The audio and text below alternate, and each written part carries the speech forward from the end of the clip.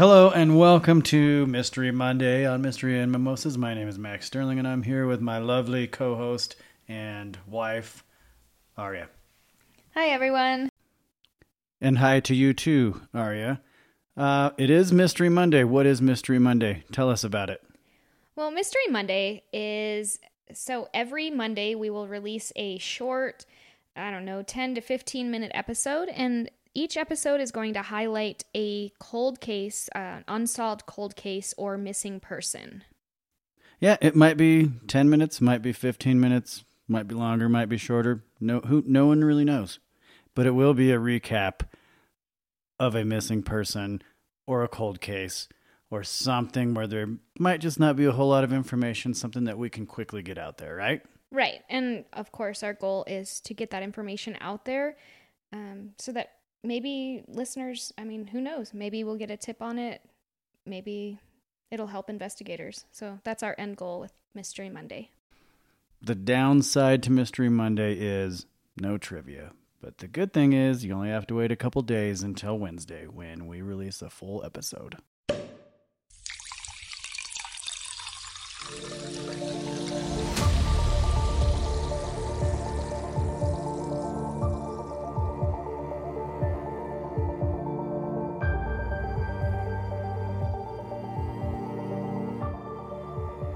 All right, what do we got today on Mystery Monday? So today we are going to talk about Mark Daniel Aguilar, missing out of Santa Fe, New Mexico. Okay. So, Mark was born on February 19th, 1965. So he's now 58 years old. When he went missing, he was 51 years old. Wait, when was his birthday? When was he born? He was born February 19th of 1965. Oh, gotcha. Yeah. Okay. I thought you did your math wrong. No. Don't question it. Okay, just listen. Sorry. This is my Mystery Monday. All right, I apologize. Go ahead. At the time he went missing, he was 51 years old. So his family last heard from him on September 4th of 2016. But at that time, Mark was actually homeless in the Santa Fe area, and he was actually last seen on surveillance video at the Workforce Center in Santa Fe on October 18th, 2016. So that was the last time anyone saw him. At that time, he was wearing a green army jacket, a red t-shirt, blue jeans, and a black stocking cap, or a red University of New Mexico Lobos cap, and carrying a black backpack. Mark is 5'6", 150 to 180 pounds. He is a Native American male. He has graying black hair and brown eyes. Mark also went by Danny, or Daniel Aguilar, and his nickname was Bones. Okay.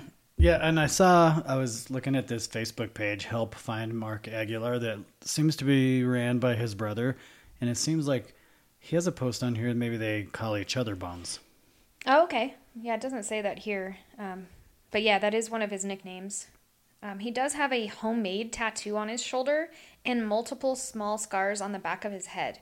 He is of San Juan Pueblo and San Felipe Pueblo Indian descent. So it sounds like like I said, he was homeless at the time, but he was staying at a place called Pete's Place, and it was a local shelter there in the Santa Fe area, right down the street from the Workforce Center where he was last seen. And I know that Facebook page that you were referencing, his brother had indicated that he believes that his brother's disappearance is involved somehow with that Pete's Place shelter. It doesn't really give any details on that. I don't know why he thinks that. But the last time that Mark was seen was on surveillance video down the street at the Workforce Center on October 18th of 2016. So the Workforce Center is down the street from Pete's Place, which is a homeless shelter. So the one thing that we can fairly easily conclude is he's doing day labor. He's at least working.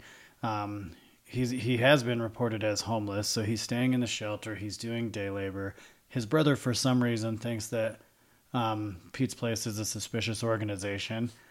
He actually referenced that on April 28th of 2017 in a post where he says Pete's Place is a huge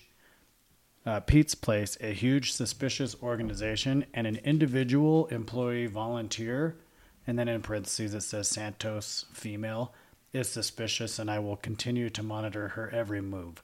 So for some reason, his brother thinks that somebody at the shelter has something to do with it. Now, the other interesting thing that I noticed on this website is he references several times that the missing persons posters are being defaced around the Santa Fe and Espanola area, which I looked in Espanola as kind of in close proximity to Santa Fe. Okay. Yeah, I mean, not a whole lot to go on. He was reported missing by his family, but not until December 2nd of 2016. I'm guessing because he was probably homeless and maybe they didn't keep in great contact. So I don't think they realized he was missing until then. And they did report him missing on that date, and there has been no further information since then. Right. So, yeah, that's interesting because it sure seems that, being homeless, living in a shelter, doing day labor and stuff, he was doing everything that he could to, survive the streets and everything. But guess it was probably pretty common for him to go several months without contacting family because, or at least a month. It sounds like it because they last heard from him September 4th, but he was still okay and going to the workforce center up until October 18th. And then they never reported him missing till December 2nd. So, which is really weird. I wonder, so that it says that he was on surveillance video. I wonder if he went to a job site and never returned. Like, did he leave and... Well, it said it was in the afternoon of that day, between 2:30 and 2:45. Okay. So typically, at least from what I know about day labor, you have to show up early and you have to be there first thing in the morning and then you work for the day. So I don't think he would be leaving for a job at 2:30 or 2:45 in the afternoon. Maybe he was coming back from a job. I don't know. It didn't give those details. Or maybe he wasn't even doing day labor that day. Maybe he was utilizing the workforce center as a resource to fill out job applications. Oh, that's true too, yeah. So it doesn't really give any detail. Yeah, because I think in 2016, probably most places still took paper applications rather than online applications. So that's a good point. Yeah. I'm really curious why his brother thinks that the shelter has something to do with it or has knowledge of it. Yeah, I have no idea. It didn't give any information on that. The only place that I saw that was on that Facebook page. So.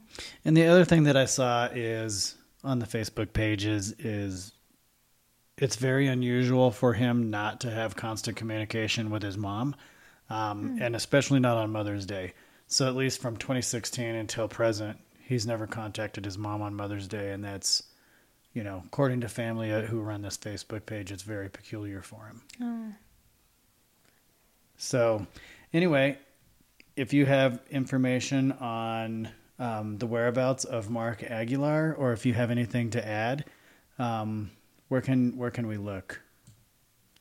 Good question. I should probably know that. Well, I can tell you. That's okay. So anyone with information is asked to call the family at 505-379-0908, or you can get a hold of the Santa Fe Police Department at 505-955-5038. Thank you. You're welcome. Glad I can help you out there. Yeah, needed that assistance, apparently. You did. You need my help all the time. That's true. Anything else? Yes, our listeners can head over to our website at mysteriesandmimosas.net to view the missing poster for Mark Aguilar and all of our source material for this episode. Okay. Until next time, Mystery Monday concluded. Cheers. Cheers.